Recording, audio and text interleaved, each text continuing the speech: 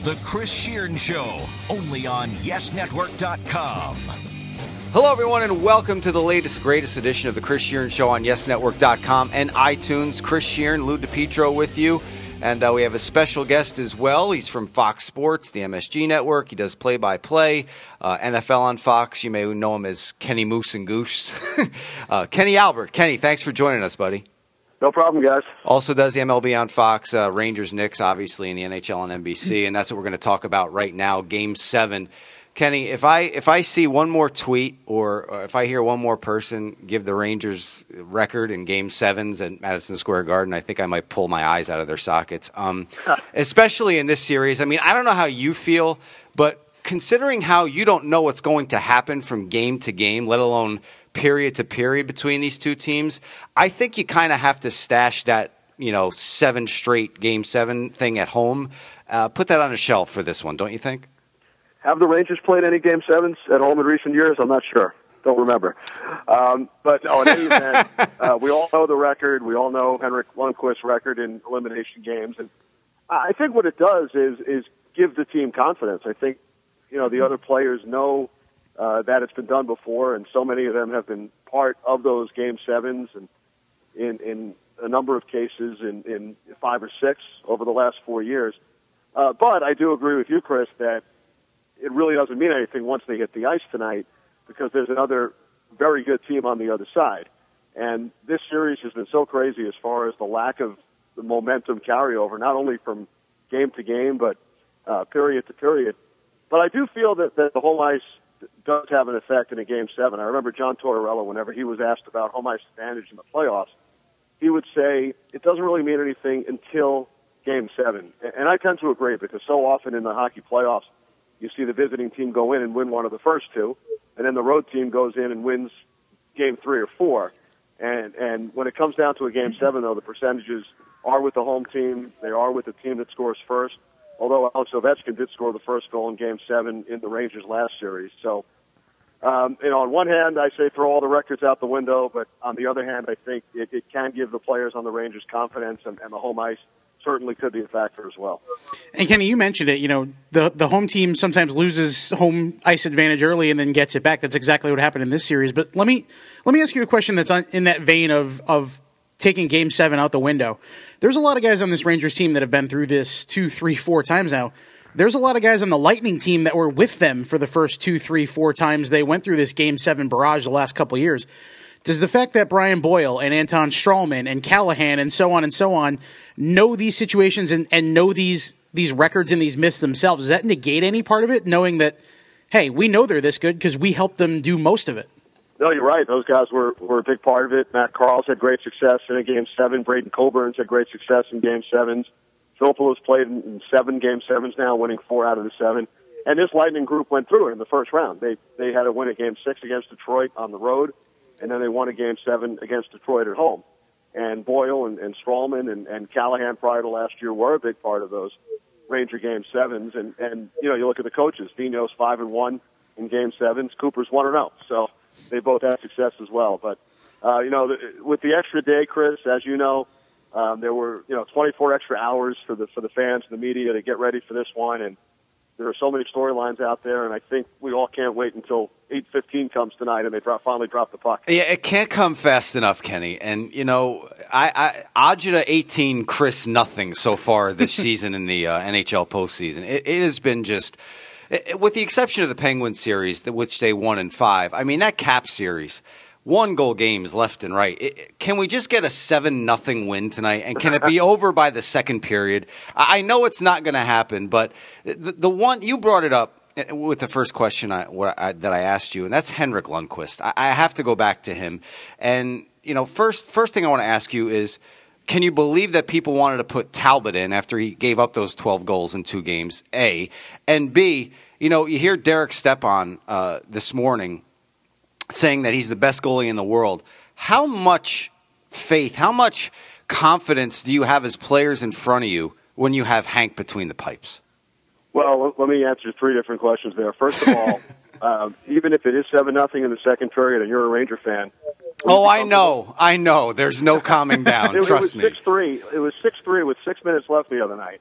and Tampa Bay goes on the power play when Girardi shoots the puck over the glass. Uh-huh. I'm thinking to myself, this thing isn't over yet. It's going overtime. Goes on the power play, and then they get another one. All of a sudden, it's 6-5. So that's how crazy this series is. Absolutely. As far as the Lundqvist Talbot, that was just ludicrous. And I love Cam Talbot. He did an unbelievable job this year. If not for Cam Talbot going 16-4-3 when Lundqvist was hurt, the Rangers don't have home ice advantage. Right. There's no President's Trophy. You're absolutely right. He was unbelievable. I mean, he was one of the MVPs of the team. However, in my opinion, it was ludicrous that people were bringing that up, and all of a sudden you sit Lundqvist, because I don't blame him for Game 2. There were so many stupid penalties, which the players alluded to. There were 3 power play goals. There was a shorthanded 3-on-5 breakaway. There was another goal after another power play had just expired. So that game wasn't Henrik Lundqvist's fault. Game 3, he was certainly disappointed with himself. Right, he said that afterwards, right. That was a different story. And as far as Henrik being the best goalie in the world, I agree with Eric Stepan. We've seen him do it now 10 times in a row at home in elimination games, 15-3 in 18 elimination games overall. And go back to the 2006 Olympics in Torino as well. I was there, so I witnessed a lot of it. Elimination games, single elimination games in the quarterfinals, the semifinals, and then the gold medal game against Finland. So when the stakes are at their highest, that's when this guy's at his best. Yeah, the guy's been the face of the team for a decade now. I mean, there's no way you could sit this guy. I think Joe Beninko had the best way to look at it, is if you're taking your franchise quarterback after a couple losses to start the season, and he just took you to a Super Bowl, and you're putting him on the bench. I mean, by the way, do you remember what happened in the 7 seasons prior to Lundqvist joining the Rangers? Ooh. They missed the playoffs all 7 years. Ooh, I do. They didn't do anything. Lou is raising his hand. And since he's gotten here, and in October 2005, it's funny, I've heard him reference this on a couple of occasions, he was ready to look for real estate, an apartment in Hartford. He thought he was going to start in the American Hockey League. Wow. That certainly was not the case. Kevin Weeks was the starter, and Lundqvist took over about a month in. But 7 straight years out of the playoffs. Since his arrival, 9 out of 10 in. The only one they missed was on that shootout the last day of the season in Philadelphia. Oh, God, in 2010. don't remind me. Anybody remember Olli Jokinen? Oh, yeah. And 3 out of 4 years in the Eastern Conference Final, a Stanley Cup final trip last year, a President's Trophy this year, Game 7 tonight. So you talk about, the great players in Rangers history, and there are a number of them. But certainly if they win tonight and go to another final, his name has to be right there near the top of the list when you look at what he's done over this last decade. Well, here's the issue, and I want to interweave the Devils into this too, because back in 1994, I think the Lightning kind of have that Devils vibe, like they're on the cusp of having a long run, for playoffs to come, and the Rangers might steal this one here tonight, go to the Cup, and look, if they win tonight, they still have a tough test, whether it's the Blackhawks or the Ducks, especially the Ducks, in the next round. But it just kind of has that feel of back in '94. They won they had 52 wins back then. They had 53 wins this year. They broke that record this year. I mean, it just seems like all the stars are aligning. I'm trying to tell myself that before the game tonight to put a little positivity into this, but. How do you see – they talk about the styles too, Kenny, during the game and how it's changed from game to game in this series. How do you think this is – do you think it's going to be more of a clogged-up defensive game, especially in the first period, like the team's feeling each other out? Or is this just going to be like an old-school Western Conference open ice just shootout?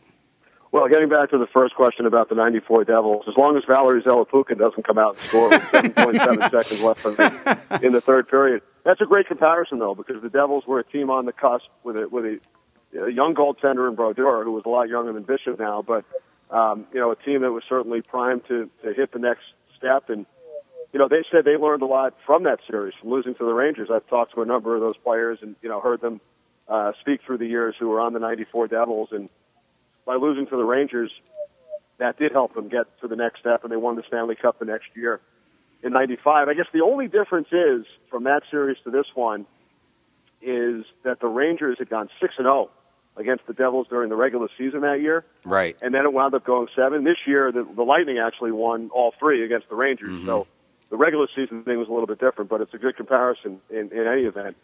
And as far as tonight's game, I have no clue. I mean, when we look at this series, there was a 2-1 game, there was a 2-0 game, there was a 6-5 game, a 5-1, a 7-3. It's crazy.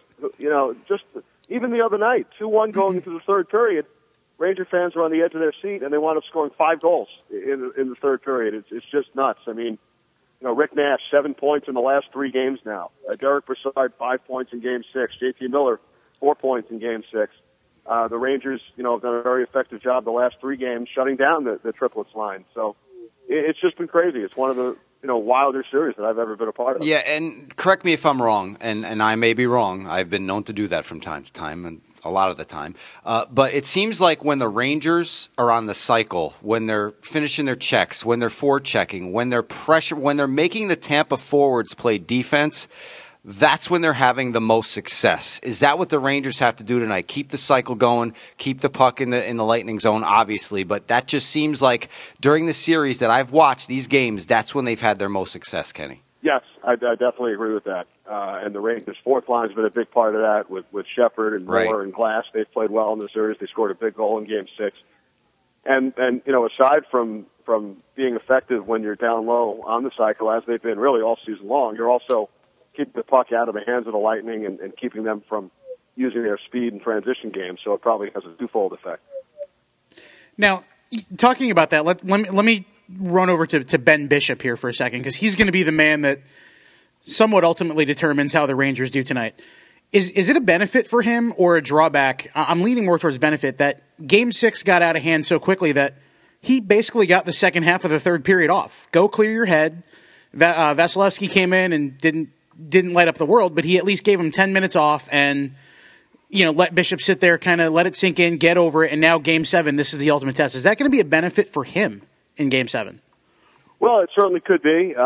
In the Montreal series, he was also pulled and then came back and won Game 6. But they also had the extra day off, and Bishop was rumored to be one of the guys that were a bit under the weather. Whether or not he was, we'll never know, or might not know until after the series ends. But if you're the Rangers and take confidence from Lundqvist's record in Game 7s and in elimination games, if you're Ben Bishop, you have to feel good about playing at the Garden, where you've only allowed 4 goals in the 3 games in this series, as opposed to 15 that he's allowed in the 3 games in Tampa. And he's also 3-1 at the Garden, actually 4-1 now, including the regular season, 2-0 in the regular season, 2-1 here. So if you talk about those mental games and going through, past positives in your mind, if you're Bishop, you probably feel pretty good about it just based on your past success in the building. But you also know there's a guy at the other end who has done what he's done over the last decade and has won his last 10 elimination games at MSG.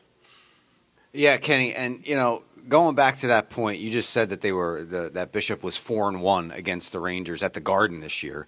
That right there, that's why I said take that Game 7 streak and chuck it out the window, because the Lightning are 4-1 against the Rangers in their building this year. I mean, that has to be the stat that Ranger fans are looking at and, biting off whatever fingernails they have left as this Game 7 approaches here. Right. You can look at it so many different ways, guys. The Rangers also have gone to Tampa now and won the last 2 games and scored. I want the game to be in Tampa, Kenny. That's where I want the game to be. The best home record in the league this year. So, there are so many numbers out there, and you can spin it any way you want, and it all comes down to what happens once they drop the puck at 8:15 tonight. Let me ask you a question going forward. Assuming win or lose, the Rangers will still have one more round against a very tough team, as we mentioned earlier. This is a conversation that John Tortorella actually had with Michael Kay and Don LaGreca on the show the other day. Given they went to the Stanley Cup Finals last year, given they won the President's Trophy, given the way they've performed in the playoffs this year, win, lose, or draw tonight, if in 2.5 weeks there's not a parade down Broadway with the Rangers in the Stanley Cup, is this season a success, a failure, or somewhere in between for this team? It's definitely not a failure. And again, we're speaking in hypotheticals because they still have a chance to win the Stanley Cup, which is their ultimate goal, after losing it in Game 5 last year. It would be a disappointment because that is the ultimate goal, and their motto all season has been change the ending, and they came within 3 wins of a Stanley Cup last year. But I think when you look at the last 4 years, it's really been such a golden era of Rangers hockey. To go to 3 Eastern Conference Finals in 4 years, to go to the Stanley Cup Final last year, the President's Trophy. This year you set franchise records in wins and points. Once you get down to the Final Four, 4 tremendous teams. So there's certainly no shame in if they were to lose to this Tampa Bay Lightning squad, it's a team that also set franchise records for wins and points and only finished 5 points behind the Rangers. But yes, it would be a disappointment to not reach the ultimate goal. But only one team can win every year, so I think you have to look at it that way. And it's been a tremendous 4 years. And whether or not they win the Cup, or don't this year, I think moving forward, they would certainly be, one of the favorites, if not the favorite again, come next season. Kenny, back in 1994, a couple of things. I think Game 6 against the Devils was on Sports Channel, and I didn't have Sports Channel. So I had to drive to my uncle's house to watch the game over there. They go down 2-0. I'm, beside myself watching this thing. And they come back. Messier has the hat trick. They win it. Then Game 7 against the Canucks. My cable goes out at my house. So I don't have Sports Channel. I get gypped out of Game 6 against the Devils. Then I missed the first 2 periods against the Canucks in Game 7. Wow. I was listening to your dad call that Game 7, on the radio in a dark basement, screaming like a banshee as he called the goals. Now, I might have to rechannel a little 1994, maybe turn all the lights out in the basement and turn on Kenny Albert on the radio and just listen to it the first couple of periods to take me back. Well, I certainly appreciate that you might add to our ratings tonight. I have a similar story about Game 6 in 94. I was working down in D.C. then, and believe it or not, all of the games in that Ranger Devil series were not carried nationally on ESPN. And this is before satellite dishes and DirecTV. Right. So early in that series, I remember watching Game 1, which the Devils won in double overtime. But Games 2 through 5, I couldn't see all of them. I would have to call friends for scores and that's terrible. Couldn't see those games, but Games 6 and 7 were carried nationally on ESPN. So I remember, sitting in my apartment watching those games, and then I had the opportunity to work the finals for NHL Radio that year, along with Sherry Ross. So I was actually at Game 7 at the entire series against Vancouver. But we will give it, Dave Maloney and I will give it an extra effort tonight, Chris, because we know that you'll be listening on the radio. Oh, you guys are always a great listen. I love you. I love Don LaGreca. I love Dave. You guys do a tremendous job. The question is, who's if it plays out like 94, who is Mateau? Is it San Luis? Maybe Keith Yandel is the acquisition, the late season acquisition from 1 or 2 years to get that game winner?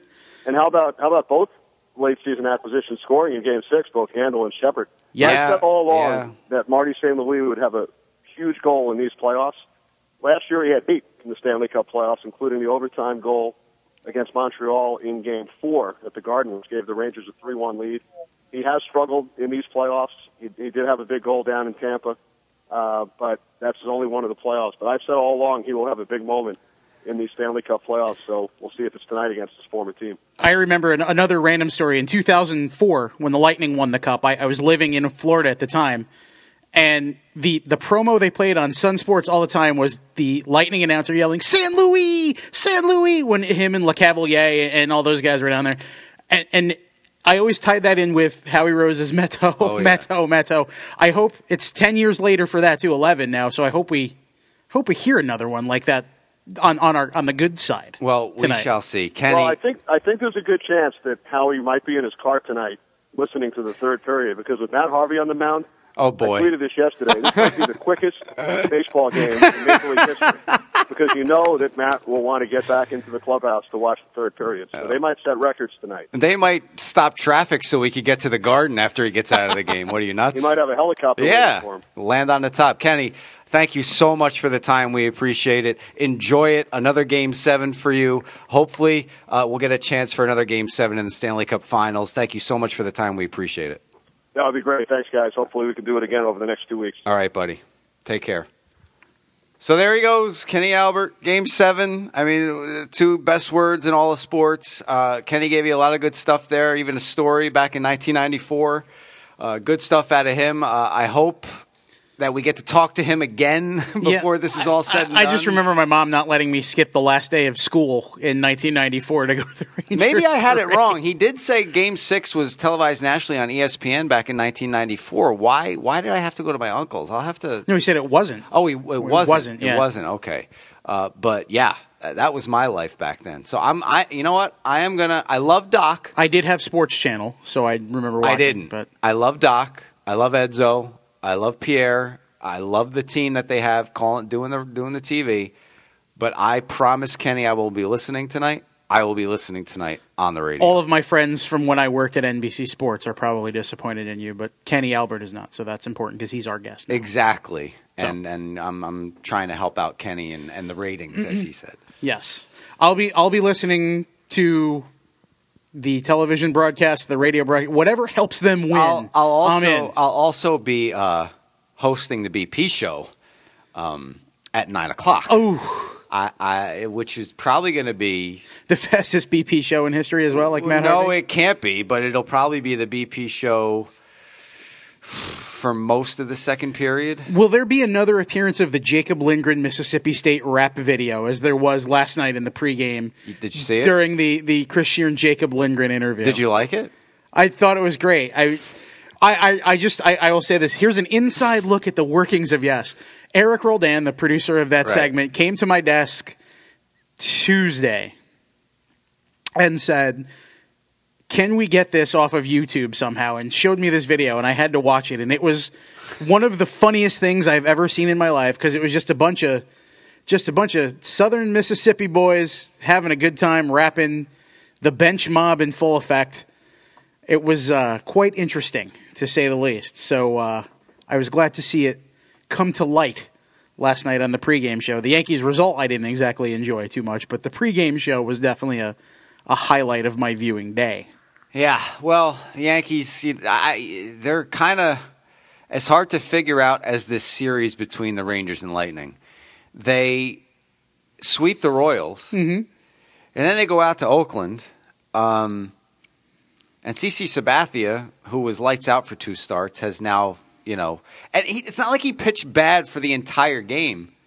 I think he gave up 5 hits over the first 5 innings and a run. He had a couple of bad innings. He got late, which has been his MO. And it goes back to something we talked about weeks ago here, where I said, I had a differing opinion that you did on leaving him in Detroit. Right. In his, was it a second or third start? Yeah, it was the 6th inning. Yeah. And he had 78 pitches, something like that. And that was, his second or third start of the year, and we disagreed about whether or not to leave him in and all that, because you have to see what he's got. Right. Now, flash forward to the now and to last night, and that's been his MO. The late innings is where he's losing it.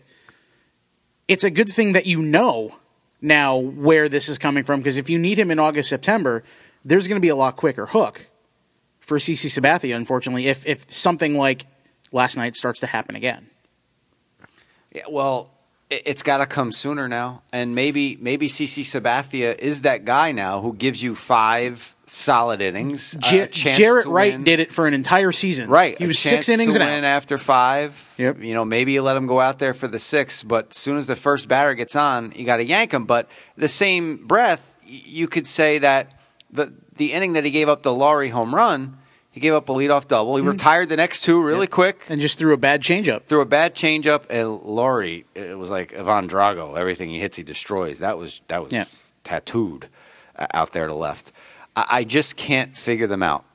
I can't figure the Yankees out. They lose to the Rangers. They got swept, right? By the Rangers at home. Then they sweep the Royals, who had the best record in the league coming into that series. And the Rangers stunk coming in at the time. And then the Royals have the best record in the American League. Sweep them. And they went bonanza in the first inning on Monday, and that set the tone. Yeah. And then they, it looked, okay, we're back. We're hitting, we're fine. And I'm saying we because I'm making myself the Yankees. I'm not saying we as in the we that whatever. The royal we. The royal we, which is really weird because it was against the Royals. Anyway. Yeah, and I called the sweep a royal flush. I'm full of puns, so you're all good. You are P. Diddy. Pun Diddy. Pun Diddy. But the Yankees go out to Oakland. Oakland was 1-10 against left-handed starters. They had the worst record in one-run games. They had 15 one-run losses to lead the major leagues. And what happens? They beat a lefty. And they win a 1-run game. Another reason why you should take that Game 7 nonsense and put it on a shelf. Well, Jack Curry tweeted this, I believe, the other day. At the road the Yankees had taken to 25-22 prior to heading out west. They started 3-6. Right. Then they went on an 18-6 run. Mm-hmm. Then they were 1-10 in the road trip, and then the 3 games against the Rangers, and then they sweep the Royals. So this is, I forget which reporter it was. I think it was Bill Madden. Kind of called them a Jekyll and Hyde team on Wednesday in Joe Girardi's postgame, because they are. Kenneth Yankees. Who are these Yankees? Kenneth Yankees is right. I mean, it's in any language. When things are good, and Joe Girardi's answer was great. He said, I've heard that you're never as good as when you're playing great, and you're never as bad as the way we've played at times this year. We're probably somewhere in the middle. We just have to figure that out. All right, and baseball does even out over 162 games, but it's just funny that here we are almost 50 in, and we've got, 2 horrendously sub-500 periods of 10 games, and then an 18-6 run in the middle. And that pretty much is the AL East in a nutshell this year. And I just thought about it this morning, and I'll bring up what Joe and Evan were talking about in a second, because that kind of sparked something in me. But the Yankees, in first place right now, whoever comes out of the American League East, it's going to be the division winner in the playoffs. There's not going to be a wild card. No. You look at the rest of the American League, the Yankees are not winning a wild card spot. If they want to get into the postseason, they have to win a division. Now, having said that, okay, would you, and I'm asking you, the fans, and you, Lou, the driver, what would you rather do? Okay? See, in my estimation, the Yankees have a lot of prospects on deck that could do a lot of damage in years to come. Mm-hmm. Okay, Joe and Evan. I wrote an article about that, about Slade Heathcott and Jake Lindgren yesterday. Want to trade prospects for Cole Hamels. Nope. For John Neese. Nope. Listen, this, Yankee fans, I'm begging you and I'm pleading with you. When the trade deadline comes and goes, and the Yankees, if they're in it, they go get a bat for a mid-level prospect. Do not expect Brian Cashman to use a bazooka to kill an ant just to get into the playoffs this year. In my body, in my mind, you need to shovel a little poop in order to get back to the roses. Okay? And I think the Yankees don't need to overreact to get into the playoffs this year. I know that's the goal, to win a World Series every year. I get it. But you might have, and I don't know. No one knows. But you might have another dynasty waiting on the farm. Yep. And I don't think you should mortgage that dynasty for a mediocre run in the 2015 playoffs. Yep. I'd rather, and this is just me, and I'll let you talk about it because you wrote the article, I'd rather not make any big moves and see what we can do with what we have this year in 2015. And if we get there with the staff that we have in the 2015 season and we make the playoffs winning the AL East, fine. I don't want Cole Hamels. I don't want any retreads. I don't want to send, Garrett Cole would look really good in a Yankee uniform. That's why they drafted him in the first round in 2008. I know. And he went back and then the Pirates. He went to and then the Pirates. school. Yep. I got you. But a bad example on my part. But that's the first name that popped into my head. But hey, it's relevant because he would. A.J. Burnett, Ian Kennedy faced each other yesterday, by the way, on Thursday. A.J. Burnett won. Ian Kennedy's 2-5. Just thought I'd bring that up. Former Yankees on different teams, Pirates. It's always Padres. fun. It's always fun when that happens. Actually. Yeah. Former Yankees all over the league. But anyway, that's what I would do. And I know everybody wants to get into the postseason, and I know it's been a drought. And after you talk about this, I want to bring up another asinine comment that I heard on Sports Talk Radio about the Yankee manager. But first, before we get to Joe Girardi, this about the 2015 and moving forward. I agree with you 100%. Here's why. You look at a guy like Cole Hamels. If the Yankees go out and get a starting pitcher at some point this summer, even, we won't say July 31st. We'll say sometime in the next couple months. And don't forget, you got Nova and Tanaka comes back next week. And Luis Severino just got promoted to AAA. As I was just about to say one of the big parts of that possible coming dynasty is now looking at the glass ceiling, ready to shatter it because he's in AAA now. I don't want to name names specifically because I don't want to either be accused of tampering or put hopes in their head. But look at a guy like Aaron Harang this year, what he's done with Philadelphia. They stink. The Phillies, to call the Phillies bad would be like a slap in the face to bad teams. That's how bad they are. As good as what's that Family Guy thing? That's how as bad they've been now? Yes, exactly. Yeah. But you look at what he did what he's done this year. I know the Yankees beat him up the other day, but you look at what Chris Young has done the last year and change in Seattle and Kansas City. That is the kind of arm that the Yankees will need, hopefully, in the later season. And by that kind of arm, I mean this. Michael Pineda is your ace. If Masahiro Tanaka is finally healthy, even if he's not the Tanaka of last year, if he's somewhat close, he's a very good number 2. Nathan Eovaldi is developing. His ERA is still high, but he wins games. He gets deep in games. He's developing. And you got Nova. Okay. Adam Warren has been amazing the last 2 weeks after a kind of rocky start. You've got Nova who'll be coming back. You've got Capuano who will probably be out of the rotation soon enough, but is capable of filling in for a start here or there. You've got CeCe who God only knows what he's going to give you. But the type of arm they're going to need is that back end, keep us in the game, 6-inning kind of guy. So an Aaron Harang, a Chris Young, a guy like that is also going to only cost you one of those mid-level, low-level prospects. You look at what Alfonso Soriano brought to the table in 2013, and that cost Corey Black, who at the time was in High A. He's now, I believe, in Triple A with the Cubs, and he, oddly enough, he ended up pitching the winning game when the Daytona Cubs won the Florida State League Championship that year, which kind of was one of those, oh, look at that, Corey Black, kind of things. And I'm not saying he's not a good pitcher, but I'm just saying, he was not a highly touted prospect. He was a college arm that was in High A year and change after he got drafted. That's the kind of prospect you'll have to give up for those guys. That's the kind of prospect I think Brian Cashman is willing to give up. Like you said, the next dynasty could be on the doorstep. So you go back to what Kenny said about the Rangers, where this is a golden era, 3 out of 4 conference finals, a Stanley Cup final, a President's Trophy. Yes, they traded Callahan for San Luis, and they've lost guys along the way, but Zuccarello's been a big part of this over the last couple of years until this Stanley Cup playoffs when he's got hurt. The defensive guys, Girardi, Stahl, McDonough ascending to captain, have been there for the crux of it. The Brassards and the Stepans and those guys, they traded Artem Anisimov and a couple of the other younger guys years ago. But that group is largely responsible for this golden era after they went through the Michael Nylanders and the Rosavals and the Chris Juries and Scott Gomez's and yada, yada, yada, yada, yada. Maybe that's where the Yankees are now.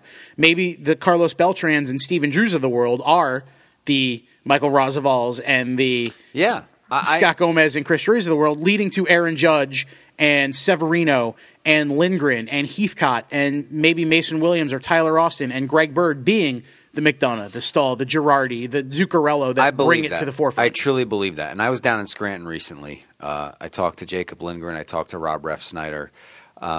And you know what? I don't think it's fair for someone to look at a stat sheet and just proclaim that Rob Refsnyder is not a defensive second baseman in the major leagues or even in the minor leagues. No, because then you could point to game film and say Didi Gregorius is not a major league shortstop based on 2 months in the Bronx. And someone on the radio said that today. And it really got under my skin because I went down there, I talked to the kid, I talked to the guy that's helping him with his defense, and he said it's like night and day since the beginning of the season. Has he made 11 errors? Yeah, but it's easy to go to a stat board and not see the guy play and just, he's made 11 errors already? He's not even a minor league second baseman. That is an asinine statement. Yep. He's played second base for 2.5 years. He's played second base for 2.5 years. He's an outfielder. Yeah. Now he's a second baseman. Yep. He's learning. And I'm telling you right now, Yankee fans, in my 10 to 15 minute sit down with him, I'm telling you right now, when he comes up, and he's not going back. No. John Sadak, who is the play-by-play voice of the Scranton Wilkes-Barre Rail Riders, a personal friend of mine, the PR director, and former fellow Rowan graduate, I said to our producer, Eric Roldan, I said, you know what, Eric, he reminds me a lot of Jeter. I'm not saying he's going to be a Hall of Fame 309 hitter, okay, for his career, 310, whatever it was. But his demeanor, the way he handles himself, Yankee fans are going to adopt this guy as the next captain of this team. Sadak comes over, and he says, how did it go with Refsnyder? And I told him everything, and I said that, and he goes, before I said what I said, he goes, doesn't he remind you of like a Jeter type? Exactly. When this kid comes up, and he will hit. I know he'll hit. He had a 25-game hitting streak, I think, and then he was one for his last 20. He's 277, 348, 386 on the season down in Scranton in 41 games. He's having a good year. Yep. I do believe he's going to be called up at some point because the Yankees' second base conundrum right now between Petit and Stephen Drew. You are setting me up for 2 points I had planned to make, and now I'm double trouble. That's how we do, that's how son. We roll. But between Petit and Stephen Drew, who's under the Mendoza line still, and we're almost 50 games in, correct? Yep. Correct. So I do believe at some point the Yankees are going to have to say, we got to see if this kid can come up here and do something. Just like they did with Heathcott. You know, Ellsbury goes down, Heathcott comes up. He's played well. He's got the quad now, but he's played well when he was in there. This isn't – you mentioned before about, you know, Brian Cashman and what he's done, and you have to sometimes shovel the poop a little bit. Theoretically, what's the worst that happens to the Yankees this year? They don't make the playoffs. Well, they've done that the last 2 years. Exactly. So is that really the worst thing that can happen? No. This isn't 2013 where you're coming off a World Series in 2009, 3 straight playoff appearances, an ALCS in 2012. Right, lost to the Tigers. You know, you're not coming off this. A Derek Jeter broken ankle. Right, you're not coming off this like good run after the dynasty run after this. It's now time to refresh. You know, every once in a while you got to plant the bumper crop before you get the next staple crop. The 2 points I was going to make are, one, yes, Refsnyder is very Jeter-esque. Derek Jeter made, 50 errors in his rookie year? I know Refsnyder's now 4 years into the minor leagues, but he played a little bit in 2012 and then 2 years at the lower levels and now the last year and change at Scranton. He's making errors, but he's learning. Just one thing before you continue. I think what we get caught up in, especially on sports talk radio and then everybody who listens, there's a narrative that's put out there. And unless you actually go physically to these places and talk to the people that are actually working with the kid, you just can't make a blanket statement and say that he's not even a minor league second. That is so stupid to say over 50,000 watts. I can't even begin to tell you how stupid that is. If you have no feelers down in Scranton, if you don't talk to anybody down there, you can't say that about the kid. And his work ethic is bar none.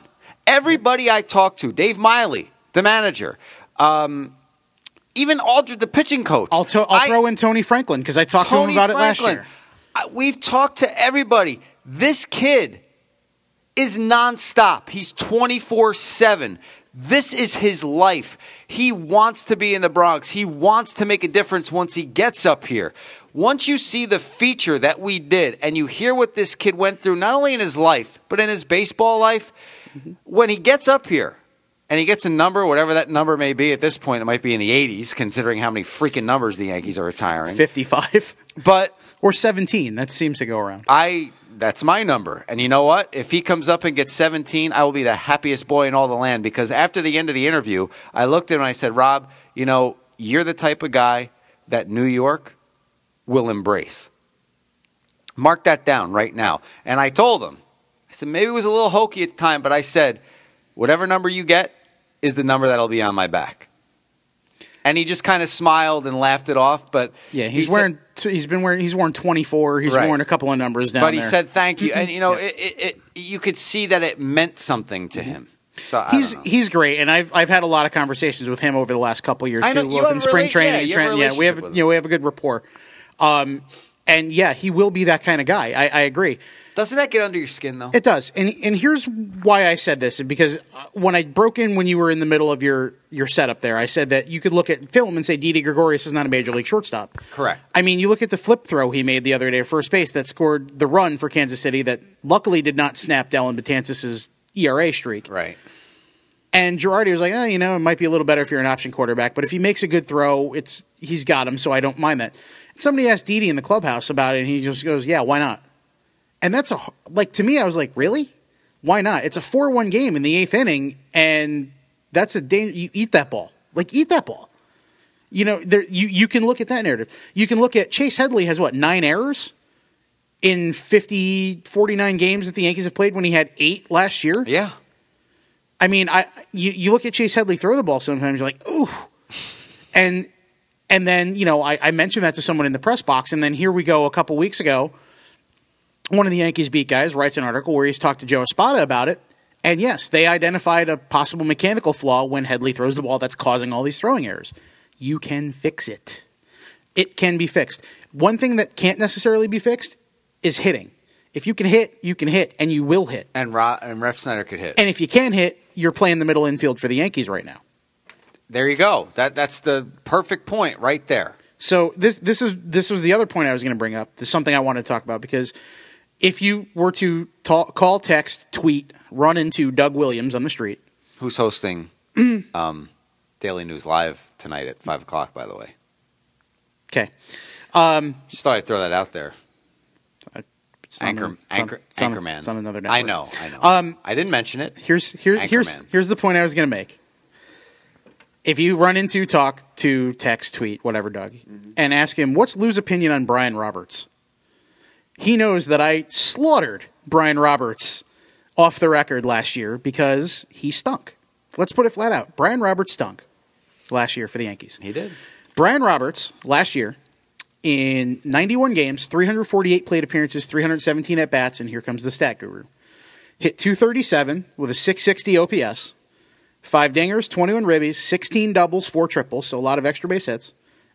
Out of his 75 hits, 25 were extra bases. 40 runs, 28 walks to 53 strikeouts, about a 1-to-2 ratio, not terrible. 7 stolen bases. Still had a little bit of speed, played okay defense at second. Steven Drew this year in 44 games, 165 PAs, 148 ABs. 162, 232, 311 slash line. 5 homers, 15 RBIs. 24 hits. 7 doubles, 5 homers. So 12 of his 24 hits are for extra bases. Give him that. 14 walks, 34 strikeouts. If you add in last year when he came over, when the Yankees, after 4 months, finally jettisoned Brian Roberts in favor of a shortstop who had never played second base in his life. In 90 games, 320 plate appearances, 288 at-bats through yesterday. He's hitting 156 with an OPS just north of 500. 226, 292 are the other slash. So Brian Roberts. 8 homers, 30 RBIs. So right now. Brian Roberts is dwarfing this guy in numbers. So right now, if Steven Drew goes 5 for 5 with 5 home runs tonight, he's still not Brian Roberts. Wow. And the Yankees decided that he was a better option coming off no spring training and a dismal first month of the season and change with the Red Sox than Brian Roberts. So the question is, look, Steven Drew says all the right things. Steven Drew was a good player in the past. 2013, he was a big part of that Red Sox lineup. At 13 homers, hit 260, I think. He said he's a good hitter. Hitting ninth. Recently, he said he's a good hitter. They're just not falling. He's hitting them right at him. But if you're the Yankees, he's a 1-year, $5 million investment. Brendan Ryan is also a $5 million investment and has given you less than that so far in the year and a half he's been under contract. At what point, if you're the Yankees, do you look at it and say, you know what? Really, realistically, you hate to think this way, but realistically, Ref Snyder can't really do worse. He can't. So he's going to have to be added to the 40-man roster anyway because he's going to be Rule 5 eligible as a fourth-year college-drafted player. So come August 1st, if Steven Drew is still in these doldrums and Didi Gregorius is not doing so well, and somebody's got to play shortstop against lefties because it ain't going to be Didi because he can't hit lefties, do you bring Ref Snyder up? Do you give him a couple months? Do you make Drew the shortstop against lefties? You bring him up in a heartbeat. Ref Snyder is your guy, and I think you just run with him. Seriously. Yeah.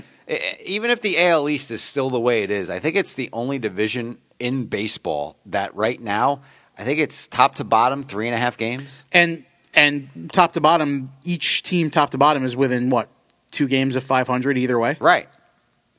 So even if it's like that, again, we go back to my point when this whole conversation started, the Yankees should stand pat. And the Yankees, even if they're in a dogfight to win the AL East down the stretch, see what you got in these kids. I'm not talking about Judge and Bird and all those guys at AA. I'm not talking about them. Nope. I'm talking about Ref Snyder. And Severino maybe now, too. And Severino. And maybe Flores. Yep. Throw him in there, too. Throw him into the mix. Maybe you keep Slade Heathcott around once Ellsbury comes back. Sure. Or bring him back up in September or something like that. I think he's done enough to at least warrant them to have a sit-down. What are we going to do? Yep. Not just send him back. And the other thing you have and to... Mason Williams came up to AAA, too. And the other thing you wonder about, too, involving Mason Williams, Slade Heathcott, Ramon Flores, and we'll throw Tyler Austin in there because he's on the 40-man and also down in AAA, is that Carlos Beltran, even with a 15-game hitting streak going into yesterday, was still hitting .237. So, yeah, he's got a 15-game hitting streak, but there was a lot of 1-for-4s in there. He's been replaced... I don't have the box score from last night in front of me because I went to sleep before the end of the game. I will admit that. It was midnight. He's been replaced. He'd been sick, and then he'd been replaced in the 6th inning by Chris Young the last couple games for defensive purposes, once in a blowout, and then, the last... He doesn't look comfortable in the outfield right now. He's got a hitting streak, but he's hitting .240. Yeah. Does the youth invigoration of a Slade Heathcott, a Tyler Austin, somebody like that, come September? I think so. Because, you look, the one play... A-Rod's eventually going to get tired. You're going to need a DH. Right. And I know it's kind of harping on this one play, but an Adam Warren start, the foul ball down the right field line that he didn't get to. And kind of just gave up I think it was Lorenzo Cain's double on Wednesday. Same thing. That kind of just went over his head. He looked like he never saw it. At some point, the Yankees are going to have to make some big decisions here. Yep. They are. There's this. I will say this for those haters. The haters will always point out how the Yankees spend a lot of money and buy things and this, that, blah, blah, blah, blah, blah, blah, blah.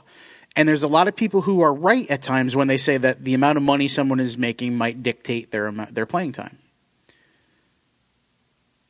If there's a chance for the Yankees to make the playoffs without sacrificing the farm, and it comes down to Slade Heathcott's hitting .350 and Carlos Beltran's hitting .230, there's a tough decision there. There is. If it comes down to Luis Severino has a .250 ERA and 8 starts in Scranton over the next 2 months, and CC Sabathia, who's 2-7 with a .567 ERA and averages 6 innings per start, and by that time he's maybe... is worse... Yeah, 4-13. Yeah, he's 4-12 with a 5.3 ERA.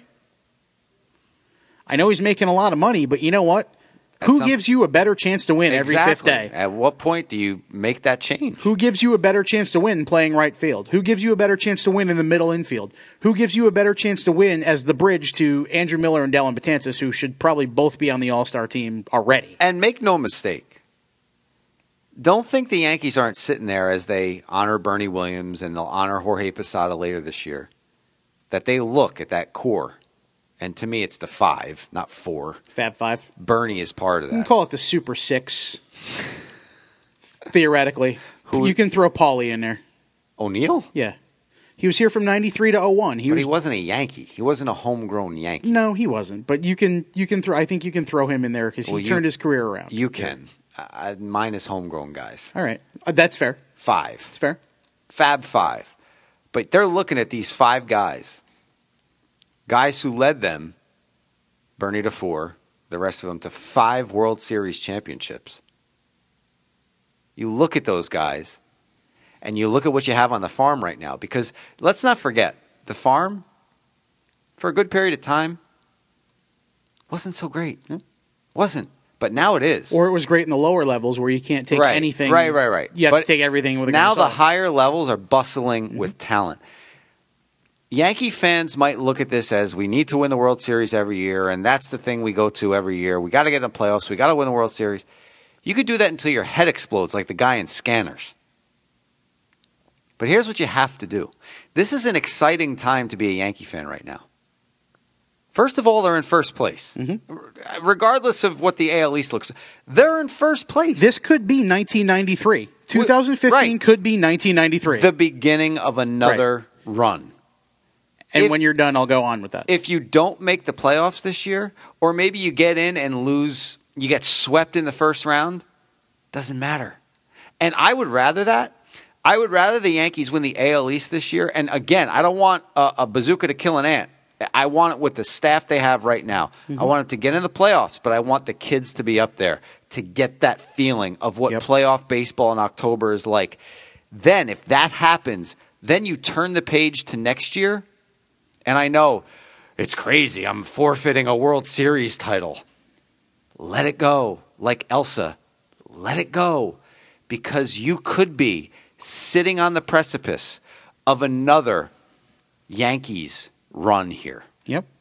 And 2011, the Yankees did it with how are they going to manage Colon and Garcia and Hughes and all these guys. You know, they had Nova, and you know what? They found a way. Things worked out. The Yankees can juggle the 7 starters they've got once everybody's healthy because something, maybe CeCe's knee acts up. Maybe Tanaka has some more issues with his elbow.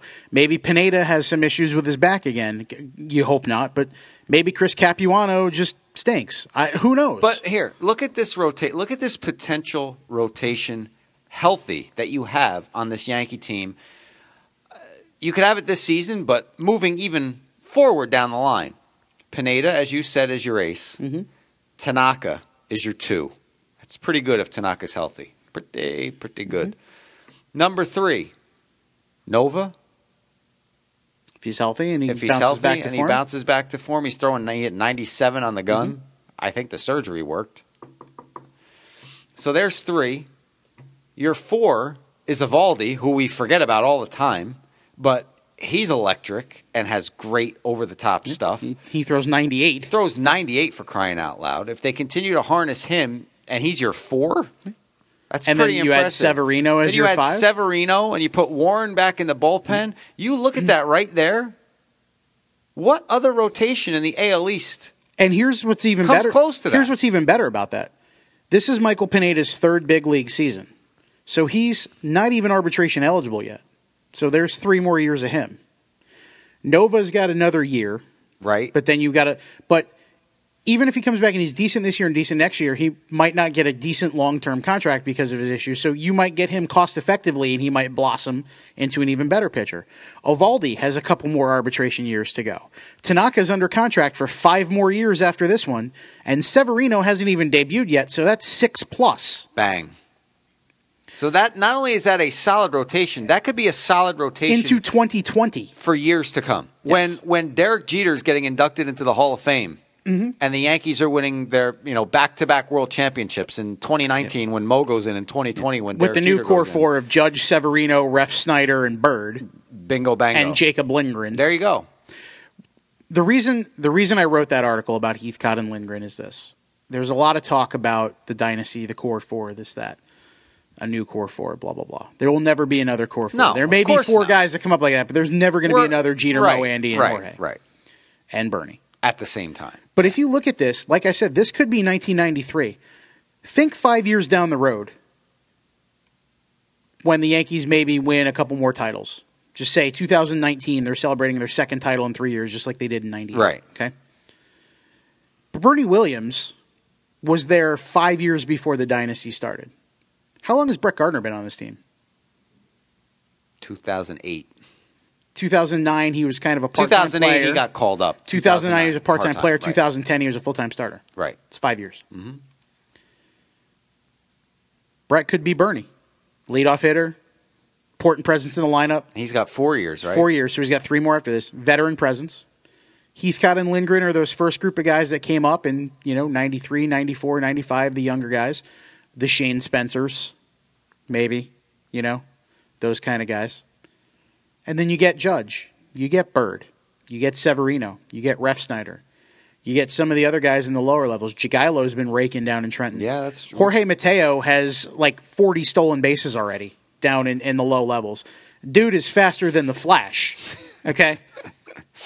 But you get these guys, and maybe Severino is your Andy Pettitte of your new core 4. Maybe Judge and Bird are your Jorge and your Jeter or Ref Snyder. Maybe Lindgren is your new Mo, this dominant closer. Betances also qualifies as one of those guys that absolutely maybe got here a couple years earlier, and he's the head of the pack. He's in that Bernie level. You're still going to have the Jacoby Ellsbury's playing the Paul O'Neill role. Right. You're still going to have the Chase Headleys playing the Tino Martinez role. It was that great mix between and you're going to have McCann playing the Girardi role. grizzled veterans and a young core, and that's what the Yankees are headed back to. So instead of getting your collective underwear in a bunch, sit back, relax, take a couple of deep breaths, notice the standings. They're in first place. They will probably be at or near the top the rest of the season. Just go with it. Ride with it. The past 2 years, no playoffs. If they don't make it again this year, is it really going to hurt you that bad? Let me throw this at you. A lot of the big contracts, minus Ellsbury and Tanaka, come off the books. Teixeira. Either 2016 or 17. Sabathia. A-Rod is 17. Sabathia. So let's look to 2018. Okay. Brett Gardner's contract is its last year. Right. Okay. Imagine a 2018 starting lineup of Brett Gardner in his last year out there in left field. Jacoby Ellsbury, who's got 3 more years to go after that, is out there still patrolling center. Aaron Judge, in his second year, maybe his first full year, is patrolling right field. And you've got Tyler Austin and or Slade Heathcott, who's playing behind Ellsbury Gardner, because Gardner's in the last year of his deal. Okay. You've got Greg Bird starting at first base in his second year, maybe his first year. Refsnyder. You've got Rob Refsnyder, who's maybe 3 years into his major league career playing second base. You've got Chase Headley in the final year of his contract playing third base with Eric Jagielo knocking on the door at AAA, ready to take over, ready to make Headley, and the same for Gardner, a tradable piece if the Yankees need to. Right. At shortstop, who knows? But by that point, Troy Tulowitzki is in the twilight of his career, and maybe the Rockies, after 4 years of do we trade him or do we not, if you offer him a bag of gum, they'll take it just to finally end the saga. Troy Tulowitzki wears number 2 in honor of Derek Jeter. He's always wanted to play shortstop in the Bronx, so maybe he's a piece you go out and get. You've got Brian McCann behind the plate in the fourth. If he's not Humpty Dumptied by that time. You've got Brian McCann behind the plate in the final year of his contract with Gary Sanchez and or John Ryan Murphy and or whoever, Luis Torrens perhaps by that point, knocking on the door. And you've got that pitching staff of Pineda, Tanaka, Nova if he sticks around, Evaldi, Severino, Betances, and Miller in the fourth year of his contract, closing it out with Lindgren. That's a Stanton Nelson Rivera clone right there. Pretty exciting, no? I would say so. You would have a starting rotation of ending in vowels still. Yep. Tanaka, Pineda, Evaldi, Nova, Severino. Yeah, there you go. You got Brian Mitchell hanging around there, as like the El Duque type. Yeah, absolutely. Kind of comes in out of nowhere every once in a while. It's pretty exciting. It is. It's going to be a few years away, but there's a process to get there. It doesn't happen overnight. I truly hope it happens. I do. You might lose 1 or 2 in a trade. Yep. You might, that might not happen is exactly the way Lou said it. Gary Sanchez may be that guy. Right. The luster's off him. Maybe because you have Slade, Mason Williams, Ramon Flores, Tyler Austin, maybe 1 or 2 of those guys go. Because there's going to be some as hard as the decisions will be on the major league roster in the near future, it's going to be even harder on the 40-man because Bird's coming eligible for 40-man. Judge will be there in a couple years. He's still got time. He's only in his 3rd pro season, so he's got 1 more year. But Refsnyder's due. Bird is due. Jagiello's going to be due after next year like Judge. Dante Bichette is there. Junior. Yep, Dante Bichette Jr. is there.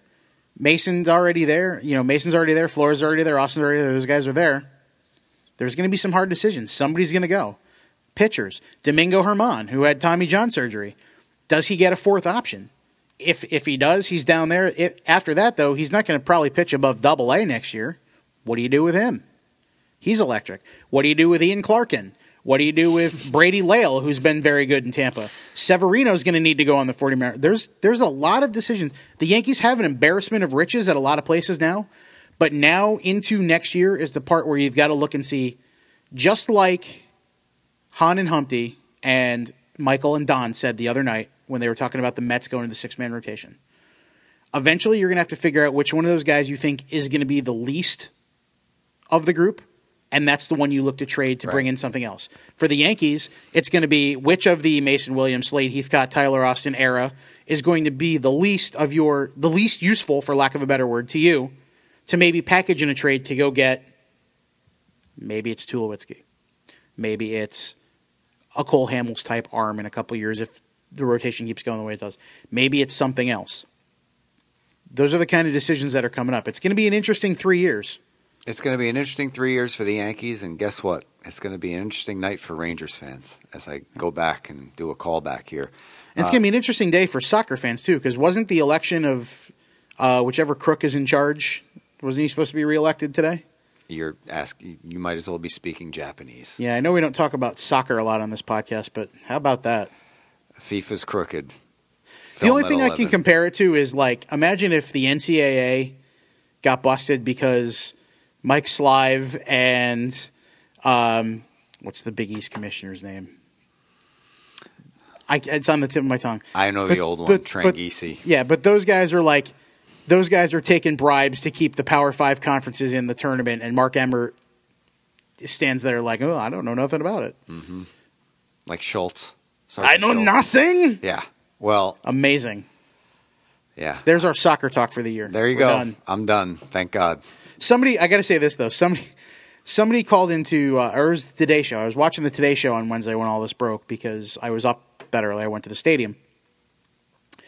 And the guy who was talking about FIFA's problems was clearly British or Australian, some kind of foreign accent speaking English.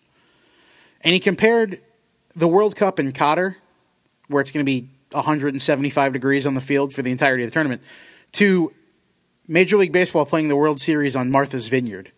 I thought you were going to say Mars. No. And I laughed because I'm like, you know what? On one hand, yes, it's almost impossible to get to Martha's Vineyard, and there's no stadium there, and whatever, blah, blah, blah. But on the other hand, it's like, I think a better comparison would be Alaska. You're playing a World Series at night when it's 12 degrees. Yeah. Why not? Yeah. I just laugh, though, because I'm like, that's... Man up. You can kind of tell when somebody doesn't necessarily understand something as well as they mean to. When he's like, oh, it's like having the World Series in Martha's Vineyard. Like me with soccer? Like, that would be pretty pleasant, actually. I'm sure Martha's Vineyard is lovely in October. So is the Bronx. So hopefully we'll have 50,000 people find out this year, right? With some kids up. Like I said, yeah. You're going to love Ref Snyder, everybody. You are. You're going to love Bird. You're going to love all these guys. Are. You're going to love Judge if you don't love Judge already.